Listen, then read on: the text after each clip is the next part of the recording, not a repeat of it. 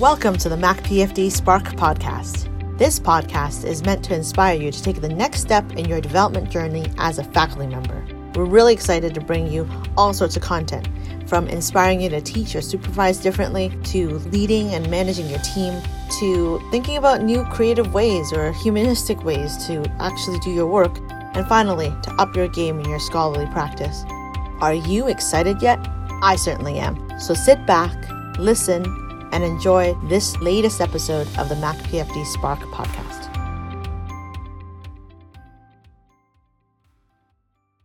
Hello everyone. Thank you to tuning in to another episode of MacPFD Spark. February in Canada and in the US is known as Black History Month. And in honor of that, we thought we'd curate 2 talks from our archives that would be really important for everyone to consider and think about in terms of how we can up our game in healthcare with regards to racialized populations and how we can bring more equity into the work that we do. So the first segment is recorded audio from a webinar that you can actually watch as well on macpfd.ca. It's by Dr. Javid Zakera, and he takes us through questioning the bias in the mirror, something that we all have to face when we're talking about how we interact with our patients, with our colleagues, with other people in the world. The second segment is by Dr. Lawrence Magba, and he talks about health equity and research and how he's carved out a really amazing research agenda on this particular topic. Hello everyone, my name is Teresa Chan and I am the Assistant Dean for the Program for Faculty Development here at the Faculty of Health Sciences at McMaster University. It is my esteemed pleasure to introduce Dr. Javid Zakera, MD, PhD, and just all-around great guy, who is coming in to us from the really far-off city of London, Ontario that is, which is about 100 kilometers away. So he's not actually that far away. But Javid's been doing a lot of advocacy work and a lot of educational work, actually, with his PhD from University of Maastricht, where he explains the idea of implicit bias and its ramifications for medical education specifically. He has done a lot of advocacy work in his community as well and works with the police force in London. And I'm just delighted that he was able to find the time to come and speak with us. I'm going to put the spotlight on him now, and so that he can talk to us a little bit about who he is and go from there. So I will ask him to take the stage and turn on his audio and go ahead. Good morning, everyone, and thank you so much for the introduction and for the opportunity to speak to everybody. We'll move right into the talk itself. I really, really appreciate the opportunity to be with you all today, and I am going to share a little bit of my journey with you. So to start off, I don't have any disclosures other than that I'm pretty sleep deprived this morning. But I do want to talk to you about my journey into this topic. So I came into medical education early in my career as a faculty member. I had come to psychiatry and to child and adolescent psychiatry in London after a career of really being interested in addressing issues of injustice. But it was early in my practice that I began working in a very busy emergency setting that this headline captures. And although this news story was riddled with some factual inaccuracies, it highlights and is intended to highlight the provocative nature of the question: if 2 people walk into our health system, one struggling with physical illness and one struggling with mental illness, do they both get access to the same high-quality treatment? Well, for me, early in my career, that was a resounding no. I watched as some of my patients, right in front of my eyes, were blamed and shamed for their problems. I watched as we basically manifested a system that is beyond broken, that it was designed in a way that's completely upside down and not what these individuals and their families deserve. But what I also saw was really well-intentioned, highly professional colleagues who were part of the process. And it made me think about stigma, or the treatment of people with mental illness and addiction, as an equity issue.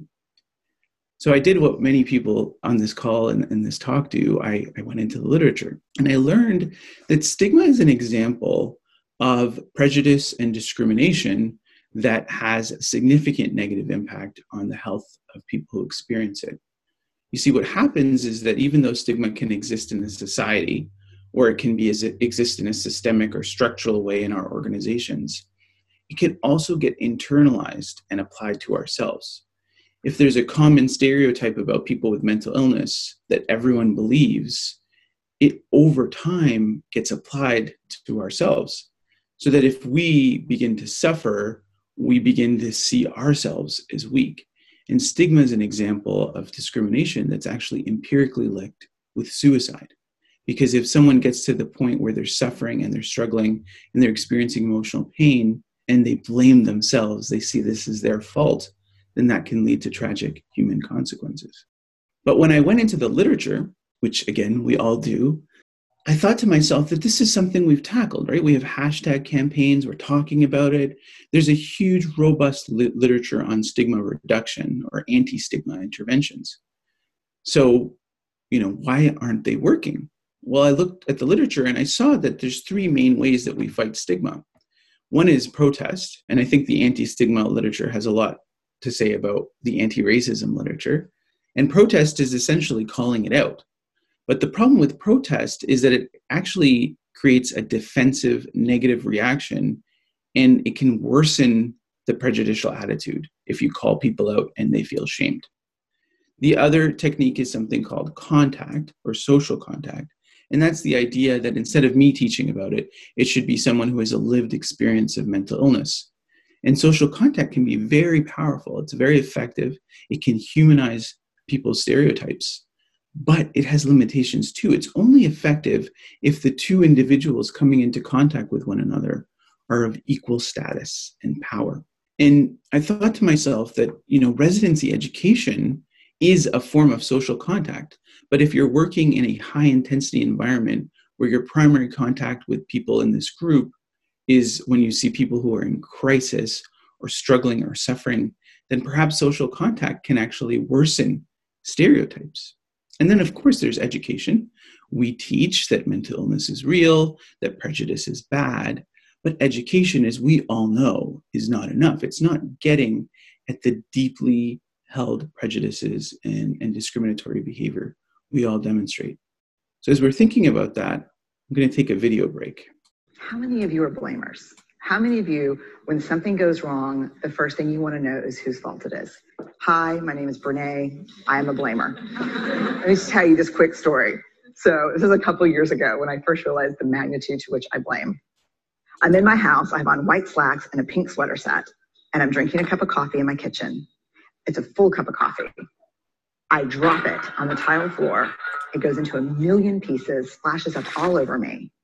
And the first, a millisecond after it hit the floor, right out of my mouth is this: damn you, Steve.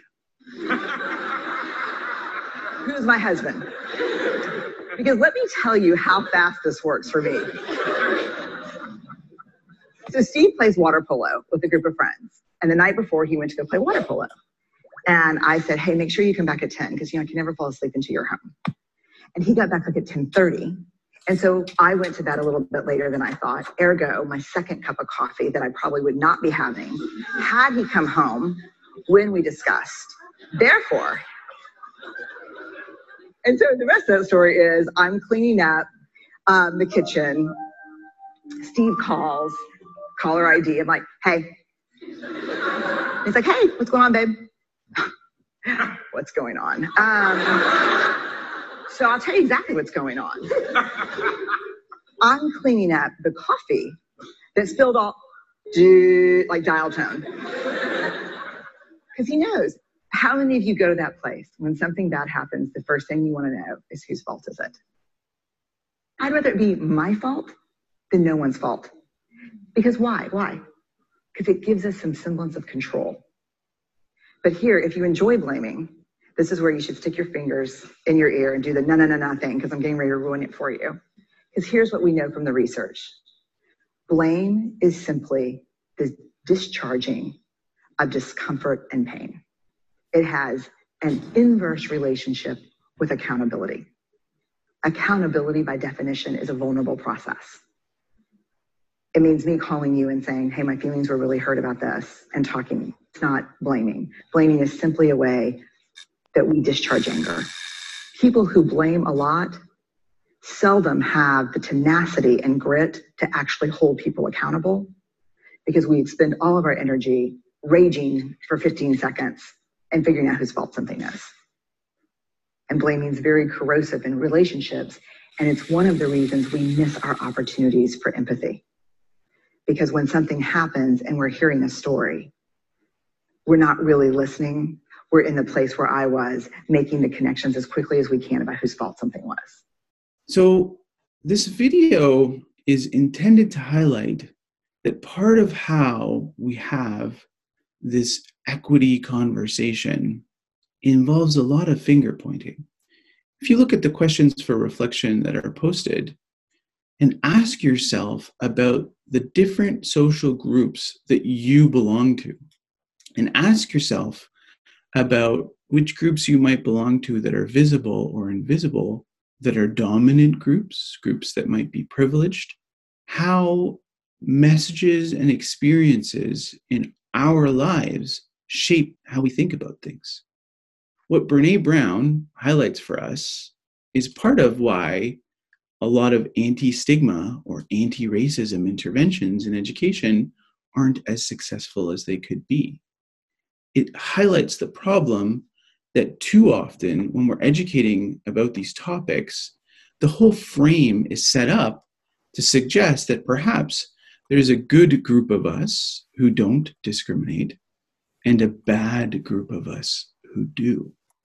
And that perhaps education just involves getting all the good people to get the bad people to take a workshop. Now, as I'm sure you'll appreciate, that's just ridiculous. Because the truth is that our brains are designed to objectify those who are different from us. Our brains are designed to group people using heuristics and biases to organize information. But if our whole frame of education is pointing the fingers at one another because you don't get it and I get it, or if we're so obsessed with being right that we don't focus on getting it right, then maybe there's an opportunity for change. So the idea that began my PhD work was perhaps if instead of spending and burning all this energy pointing the finger at one another, maybe we start by looking in the mirror at ourselves. And that's where the idea came of looking at teaching and learning about implicit bias. One of the challenges about implicit bias is it refers to a concept where one might have a set of stereotypes or associations with another concept that exists at an unconscious level. So despite our best conscious intentions, we still may hold implicit biases that automatically influence us without our awareness. But what's complicated about implicit bias is, first of all, not all implicit biases are destructive. And second of all, not all implicit biases are positive or negative. So we typically think of implicit biases or bias in general as negative attitudes that might have a destructive impact on patient care, which is the top right quadrant. But the truth is that there's lots of negative biases that can be constructive. One of the examples that I can think of is safety. If someone walks into a large lecture theater with a weapon, we're instantly going to do what we need to do to keep ourselves safe. So there are negative biases that can be constructive. Similarly, positive biases are when we have an affinity to a certain group or concept. And those positive biases are actually really, really important because they foster a sense of connection and belonging. We tend to have an affinity for people who are similar to us, and that can really create really positive feelings. I mean, I think of in Ontario, medical students all get backpacks when they start medical school. And I know that if a medical student sees another student with one of those backpacks, even far away in an airport, there's instantly a connection with that person. When my father first moved to Canada from Pakistan in the 1960s, he tells me a story that one of his first weekends in Toronto, he was having a hard time finding a place to rent. There were literally signs in windows that they were not renting to colored people. And he was walking on the street and he saw another gentleman who was Indian. And they both walked by each other, turned around, and complete strangers ran up to each other and gave each other a hug. So not all bias is negative and not all bias is destructive. But similarly, positive biases can also be really prominent blind spots, and they can affect our clinical decision making. If we're rooting for a patient, we really want them to succeed, we can miss things. And these blind spots can be just as damaging and harmful to equity in patient care. Why bias is an issue, though, is because no matter how well-intentioned we are, it still can have a very negative impact on our behavior. So this comes from a study where they looked at thrombolytic treatment for Black compared to white patients. And even though the physicians were consciously not racist, they didn't express anything other than consciously held egalitarian beliefs, they were still significantly less likely to prescribe this treatment for Black compared to white patients. And it was their implicit bias that was most correlated with their behavior. Why this matters is because we sort of convince ourselves that we are taking data and interpreting it, but all the data that we get from the world is filtered through our own beliefs, assumptions, and experiences as we add meanings, draw conclusions, and the actions we take are not just based on the data. They're based on the data filtered through our own biases. But in healthcare, these biases have a profound impact on trust. If you're a member of a group who consistently, despite anybody's best intentions, experiences and perceives blame and shame from the system, then that makes you not trust the system. In fact, these biases are going to perpetuate lack of self-efficacy, a lack of treatment adherence, and an erosion of trust in a system. And for all of us who work in healthcare, whether we like it or not, we are ambassadors for that system. So if others experience it, then people are sensitized to experience it from us, no matter how hard we try. So these biases influence us. And in our research and education, the idea was, well, if the concept is to hold up the mirror to ourselves, then perhaps the first step in educating ourselves about our biases is to give ourselves feedback. One of the tools that we can use to do that is something called the implicit association test. The IAT is a test of response time latency that's available online at implicit.harvard.edu. And so the first series of studies we did, we looked at how health professionals process and integrate feedback about their biases using the IAT as an elicitation tool. And we were a little surprised at what we found. Our research went a little bit sideways. Feedback about bias was actually a very different type of feedback. It wasn't that learning that we're biased was discrepant with what we believe about ourselves, because we all know that if we get feedback that isn't consistent with what we think about ourselves, we tend to discard it. Feedback that we were biased was actually inconsistent with an idealized version of ourselves that was impossible to achieve. So when health professionals were confronted with their biases, their response was, well, I can't have bias, and this test is stupid because I can't have bias. I'm a professional, and professionals don't have bias. They were aspiring to something that was impossible. Yet they also reflected that, of course I have bias because I'm a human being and we all have bias too.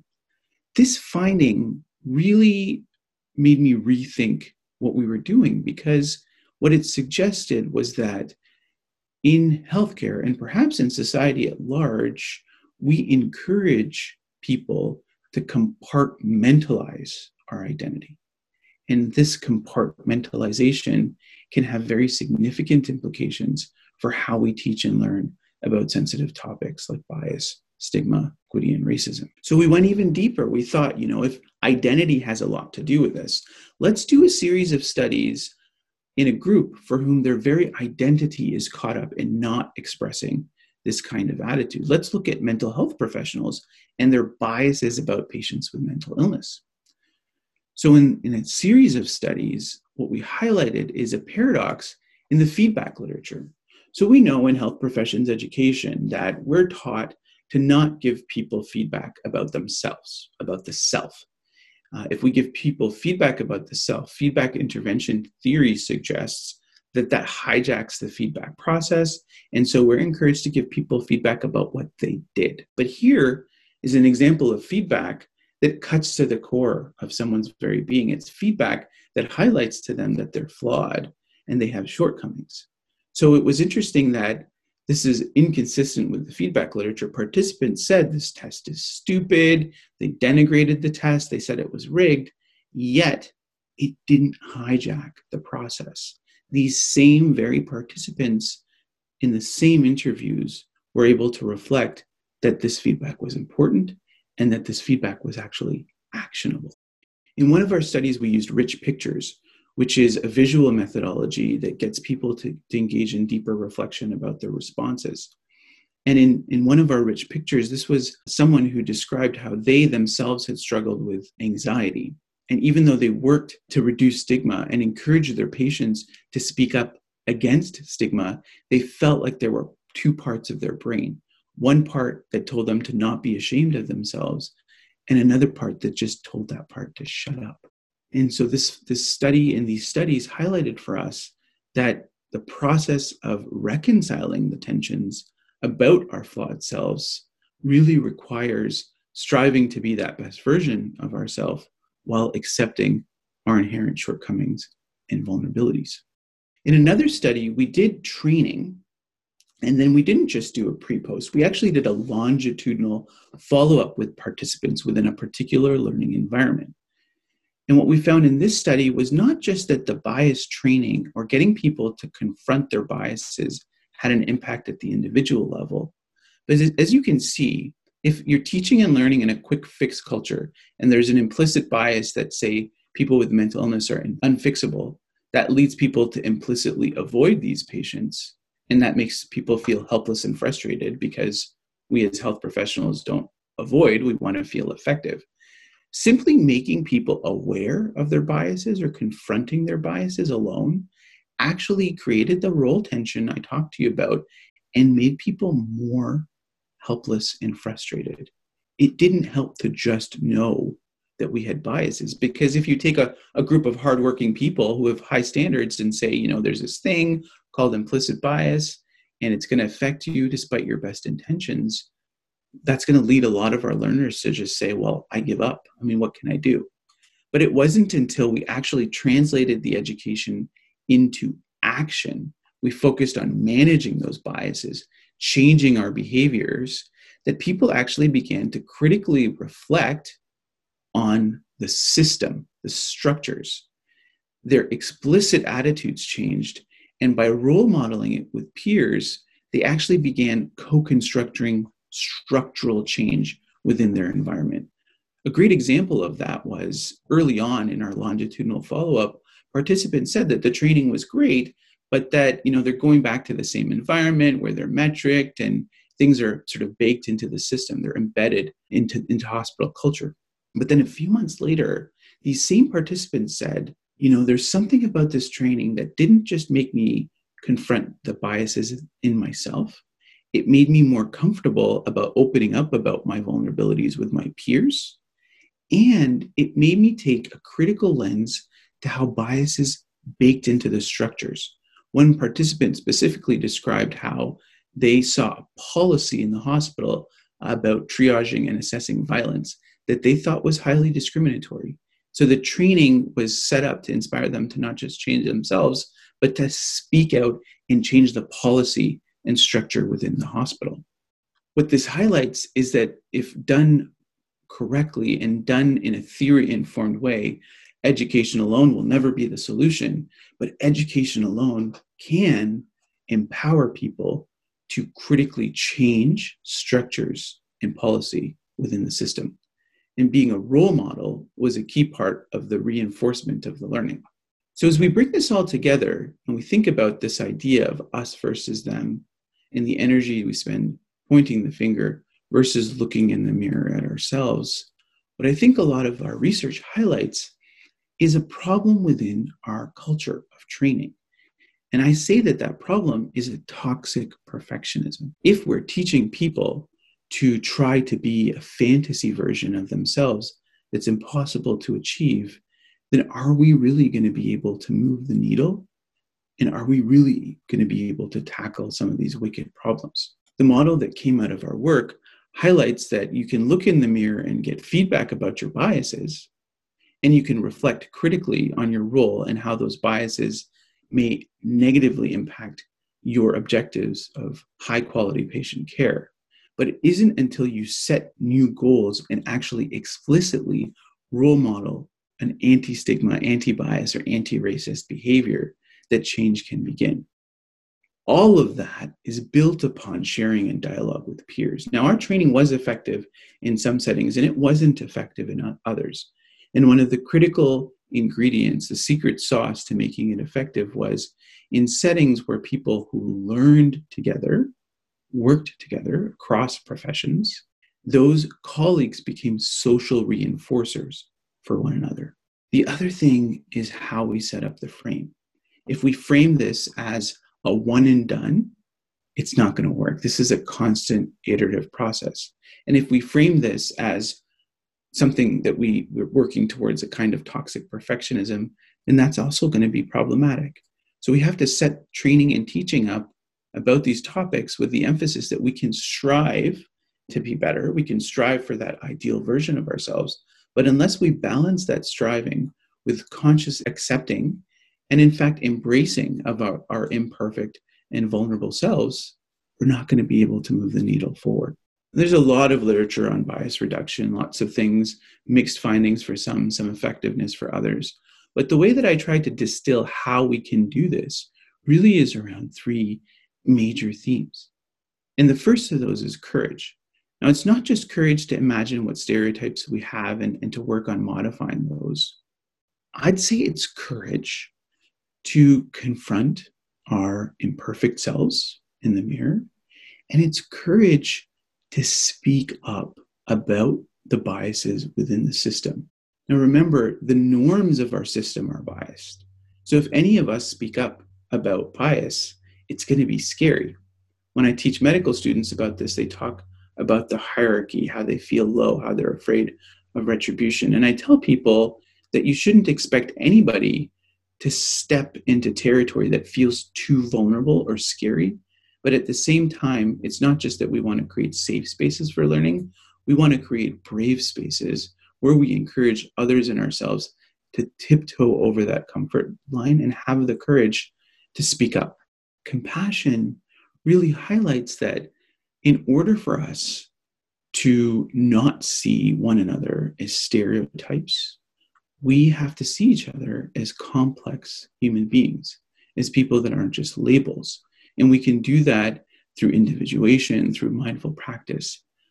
But none of this compassion will ever happen if we don't have compassion for ourselves. I'm sure you'll agree that we do tend to be hard on ourselves in our professions. And this, I would argue, is toxic to the process of moving the equity that we need forward. If we are going to have the courage to look in the mirror at our imperfect selves, we have to have compassion for that self and have the capacity for self-forgiveness. And then connection is the key to this, right? What do we do when we're encountering change? What do we do when we encounter groups that are difficult or challenging, or conversations that are difficult or challenging? We are designed to step away and avoid. But it's only by leaning in to these difficult conversations, particularly with groups that we may struggle or not have contact with, that we can move our own understanding forward. And it's by actively seeking connection that we can make that happen. But none of this is going to work if all we do is focus on individuals. In medical education and healthcare in general, we have a tendency to take very wicked, systemic and structural problems and try to address them by throwing people into trainings. It's not going to work. If we're going to address bias at an individual level through awareness, motivation, and action, we have to ensure our organizations are doing the same. And that shouldn't be done in an us versus them, me versus the organization way. We need to remind ourselves that we co-create the spaces in which we exist. We are part of the system and we are part of the solution. So as we change ourselves, we have to change structures and policies within our systems. So with that, I'm going to conclude with a video that bookends my presentation, and then hopefully have some time for a chat. So what is empathy, and why is it very different than sympathy? Empathy fuels connection. Sympathy drives disconnection. Empathy, it's very interesting. Teresa Wiseman is a nursing scholar who studied professions, very diverse professions where empathy is relevant, and came up with 4 qualities of empathy. Perspective taking, the ability to take the perspective of another person or recognize their perspective as their truth. Staying out of judgment, not easy when you enjoy it as much as most of us do. Recognizing emotion in other people and then communicating that. Empathy is feeling with people. And to me, I always think of empathy as this kind of sacred space when someone's kind of in a deep hole and they shout out from the bottom and they say, I'm stuck, it's dark, I'm overwhelmed. And then we look and we say, hey, I'm down. I know what it's like down here, and you're not alone. Sympathy is, ooh, it's bad, no, you want a sandwich? Empathy is a choice, and it's a vulnerable choice, because in order to connect with you, I have to connect with something in myself that knows that feeling. Rarely, if ever, does an empathic response begin with at least. And we do it all the time, because you know what? Someone just shared something with us that's incredibly painful, and we're trying to silver lining it. I don't think that's a verb, but I'm using it as one. We're trying to put the silver lining around it. So I had a miscarriage. Oh, at least you know you can get pregnant. I think my marriage is falling apart. At least you have a marriage. John's getting kicked out of school. At least Sarah is an A student. But one of the things we do sometimes in the face of very difficult conversations is we try to make things better. If I share something with you that's very difficult, I'd rather you say, I don't even know what to say right now. I'm just so glad you told me. Because the truth is, rarely can a response make something better. What makes something better is connection. All right. So thank you. While some podcasts have commercials, in our podcast, we have some product placements about our own events. And so this is a cognitive break to raise awareness of a really cool opportunity. So we've just announced that our 14th day in faculty development will be on May 25th, 2021. So mark your calendars for that. Registration isn't open yet, but definitely consider submitting something to our abstract competition. The abstracts are due on February 28th, 2021, and you can submit in 4 different categories this year. Thanks to co-chair Dr. Ruth Chen for highlighting how we can engage each other within this community of practice that we're developing.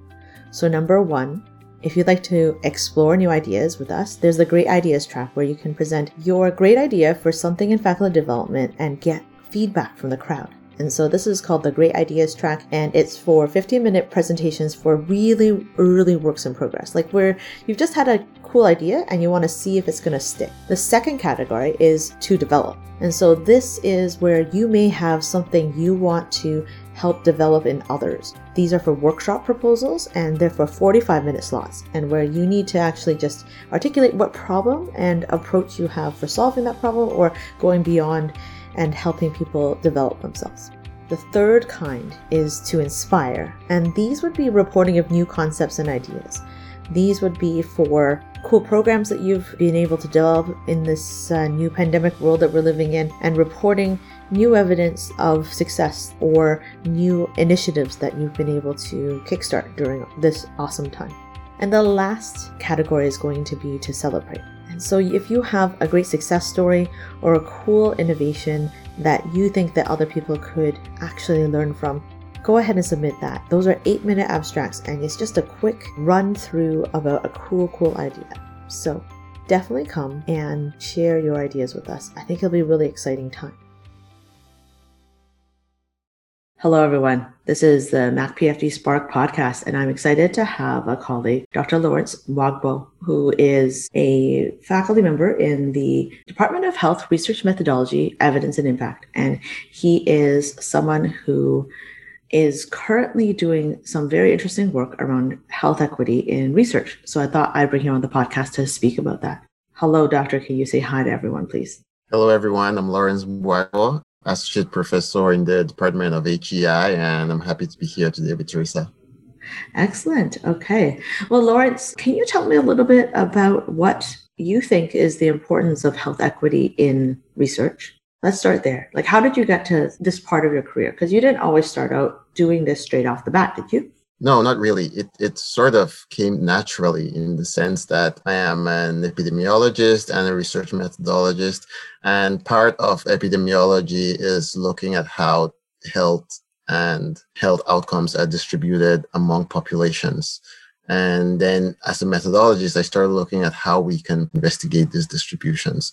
And you would discover that health outcomes vary across populations. And sometimes these differences in health are unfair and unavoidable. And those are health inequities. Okay. And so those health inequities, I think we've seen manifest because of COVID, especially. The pandemic has revealed a lot of those inequities. And so I think your work has become so timely now. And I'm so glad that you're sharing with it, everyone. But can you take us through what are some things that, if you're a researcher listening to this podcast, what are some things that you can think about to bring a lens of health equity into the work that you're doing so that you don't have to do it all the time, but there are probably practices that you can think of that everyone could bring into their research? Thanks. I agree with you that it's not in all instances and with all research questions that equity is relevant, and not all research is designed to respond to equity questions. But what would help researchers is to think of health inequity in terms of a framework. If you don't think of the issues that can be affected by health inequity or the things that could lead to health inequities, and then they're very easy to miss. So one framework which I recommend is the Progress Plus framework. It's an acronym for place of residence, race, ethnicity, culture, language, occupation, gender or sex, religion, education, socioeconomic status, social capital, and other contextual factors. Now, as a researcher, the first thing you need to do when you're designing your study is to avoid aggravating inequities. By this, I mean people should not be unduly excluded from studies simply because they do not speak the language the investigator is comfortable with, or because their level of education does not permit you to communicate effectively with them. The impetus is on the researcher to design study materials and to translate study materials such that people of all minority groups can be reached and included in studies. All right, that's great. And for those of you who are interested in this, one of the places you can turn to is actually the Cochrane group has a page on this. So if you go to methods.cochrane.org/equity, you'll actually find that there is an opportunity for you to look into some of these resources. They have extensions of commonly used platforms such as equity checklists, and that can be attached to Prisma or to Consort. And so these are probably something that you can look into yourself as well. But the Progress Plus framework is definitely searchable. If you put Cochrane Progress Plus, they have a whole page on it and has all the citations. So that's definitely somewhere where you can look for more information. But Lawrence, what do you think are the hardest parts of bringing some of these equity lenses to the work that people are doing? Why do you think people would have trouble with it? One of the biggest challenges is collecting information on health inequities, because as I mentioned with the Progress Plus framework, that's already close to 9 new variables that you need to add to your case reporting form. So that creates challenges for some people. And then there are a lot of these vulnerability factors which are not well operationalized. For example, if you're trying to capture socioeconomic status, you could do it by looking at where the person lives, because there are certain area codes that you could also do it by asking the person exactly what their income is. And there are many other ways of trying to estimate socioeconomic status. And it's not always clear which is the best approach to do it. So people have concerns with collecting that sort of information.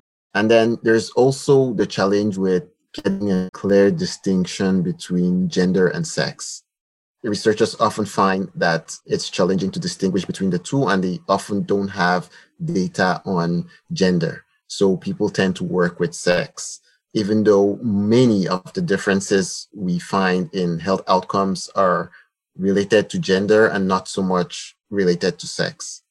Yeah, so gender definitely is a more of a social construct as opposed to, your X and Y chromosome makeup, I guess, is what you're getting at. Yeah.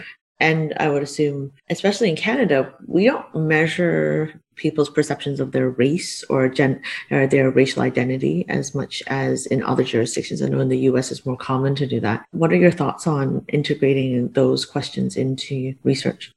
So up till recently, ethnic data has not been collected from certain surveillance reports. And this is a concern because we have identified disparities across ethnicity lines. So a number of institutions have started collecting gender data. I know since 2017, I believe, the epidemiology units have started collecting gender data when they're doing HIV testing as well, just so that we have that information and we can use it to inform policy and practice. I think it's important to capture this information because the only way to act upon these inequities is actually collect information about the inequities, try to understand them, and then whatever interventions we do can also only be evaluated if we have actually collected information on them. So I think it's important for us to capture some of this information and use it in our research. Okay. All right. So I think that what you're saying is that we don't measure it. We can't find the inequities. And if you're an equity seeking researcher, it might be that you have to find a way that doesn't obviously put your patient or your participants in the study in undue kind of risk, but that if we don't measure some of these things, that we'll never know if there is a disparity that we could fix in our systems or in the way that we deliver healthcare. Is that correct? That is correct. And I will also add that for people doing primary research, it's important not only to collect this information, but also to report disaggregated findings. Because for the people who would be doing systematic reviews and evidence synthesis, we'll talk about that later, they will need to find aggregated information and pull it together. So if I was to go into primary studies and I'm trying to look for information on, say, motivational interviewing to improve outcomes in women, and the results of this trial are not disaggregated by sex and gender, and then I can't find that information, right? So it's important to collect and report information disaggregated by some of these factors. And so would you then plan for some of these factors then in your power calculations? I guess you have to account for looking at these intersectionality in your data. What does it change the amount of patients you might need to kind of enroll or the amount of participation that you would expect you need? There are a number of ways of going about this. The first is determining if you are conducting equity-relevant research or not. If you're not conducting equity-relevant research, and then you wouldn't be collecting this information. If you're collecting equity-relevant research, there are two ways in which you can do it. One will be to look at the contrast between the people experiencing the inequity and the people who are not, or to conduct a study only on the people who are experiencing the inequity. For example, you can conduct a study including only ethnic minorities. You can conduct a study looking only at women, or a study in people with low levels of education. If you're looking for that contrast, and then you absolutely need to be powered to make that comparison, the first step is to be able to report the information in a disaggregated fashion. And then you could potentially do more sophisticated analysis and look for interactions between your outcomes and the levels of inequity. So what you're saying is that maybe at first you should collect the data, disaggregate it, see if there's a signal there that, maybe it's a secondary analysis, maybe it's something that you do post hoc, but then if you think that there might be a signal, go and confirm it, dive deeper into that study, maybe focus in on a minority group that may not have benefited from a focus in the previous, and then see if there's more of a signal. Is that correct? I think for the most part, if you find a signal, it'll mostly be hypothesis generating. And then, in the future, you could conduct a larger study that is powered to actually explore this. Or somebody who's doing a systematic review can pull data from your study and other studies to increase the statistical power to make the appropriate inferences. That's great. So you're describing how health equity, if you fold it in, can lead to further scholarship, further research, and actually be maybe a path that someone could carve out. So if you're running a lab, it might be that one of your PhD students or someone doing their master's might be able to explore that in a more dedicated fashion. So you might be able to carve out a niche for someone else to pursue it if you're, a CVS researcher or a sepsis researcher, or, someone that has a big lab of people running around doing different studies. You might be able to then have different folks focus in.